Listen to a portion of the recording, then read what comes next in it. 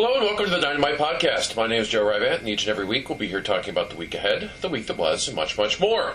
Welcome to the first full week of October. It sure doesn't feel like fall here at Dynamite headquarters, actually the Dynamite West office where I record these every week, but we're hoping the cool, crisp fall air hits us later this week. Either way, we're ready for the week ahead and the entirety of October as we count down to All Hallows Eve. As always, be sure to head on over to the Dynamite message boards at dynamiteentertainment.com/boards and let us know what you think of our titles and interact with other Dynamite fans.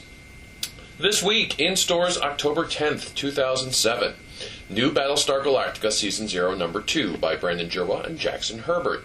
Dynamite's Battlestar Galactica Season 0 continues from writer Brandon Jerwa and narrator Jackson Herbert. This brand new series features the very first missions of the Battlestar Galactica and her crew, including Commander Adama, Starbuck, Apollo, and more.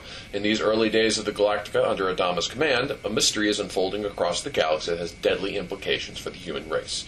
Issue features 4 stunning covers, one by Stepan Sejic, another by Adriano Batista, another by Steven Segovia, and of course a Battlestar Galactica photo cover. Now, I believe this has been mentioned, but I'm not sure if I mentioned it here, so I'll mention it again. We have extended the Galactica's tour of duty from initial 6 issues with Season 0 to a full 12.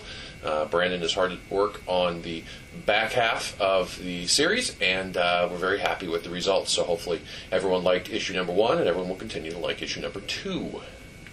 Dynamite debut this week, October 10th, 2007, Sword of Red Sonja, Doom of the Gods, number 1, by Luke Lieberman, Ethan Riker, and Luis Antonio.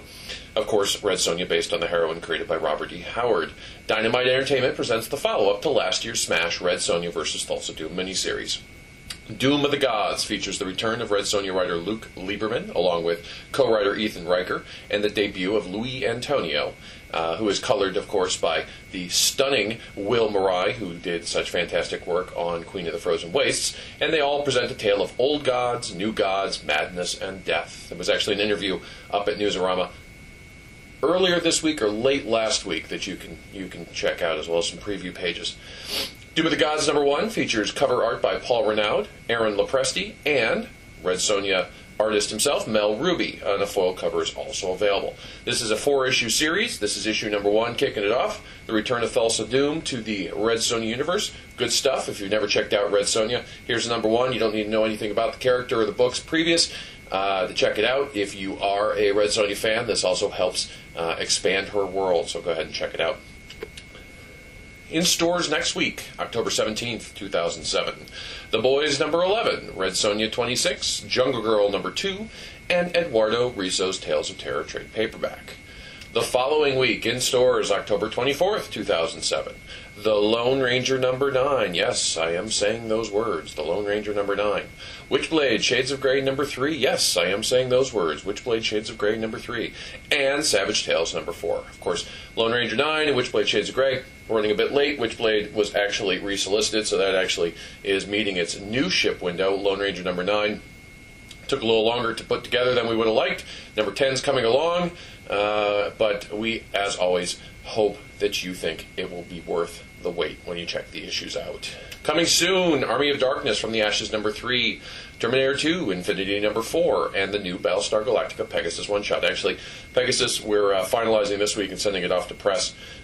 Came together really nicely, a one-shot by Brandon Jerwa with art by Jonathan Lau. Jonathan Lau is doing the Battlestar Galactica Origins series for us.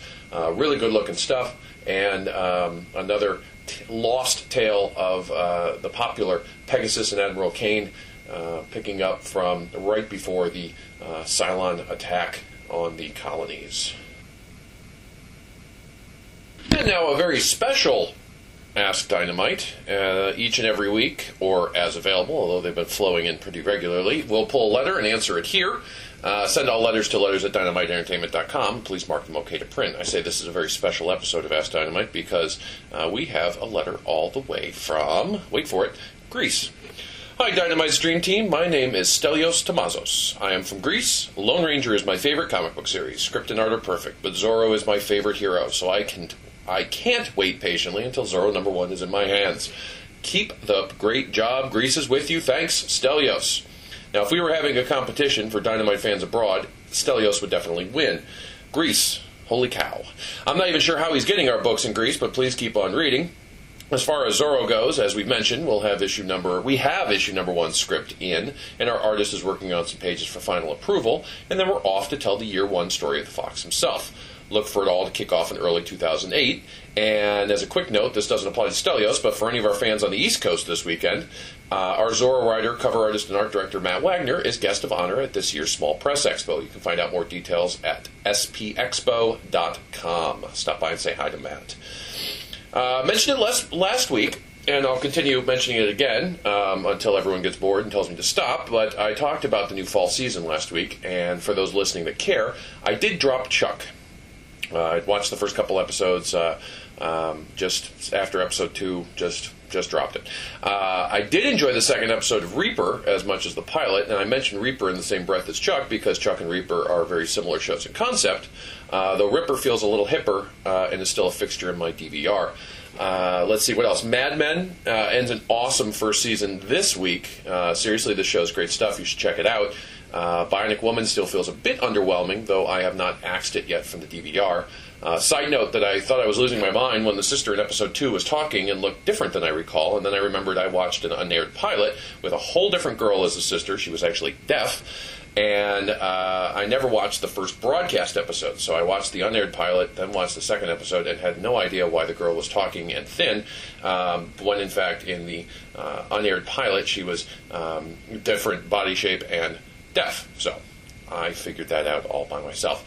For pure uncomfortable giggles, It's Always Sunny in Philadelphia is a new show for me, though it's a lot of fun. And while I wait for my War DVD set, I did end up catching the last couple of episodes this weekend.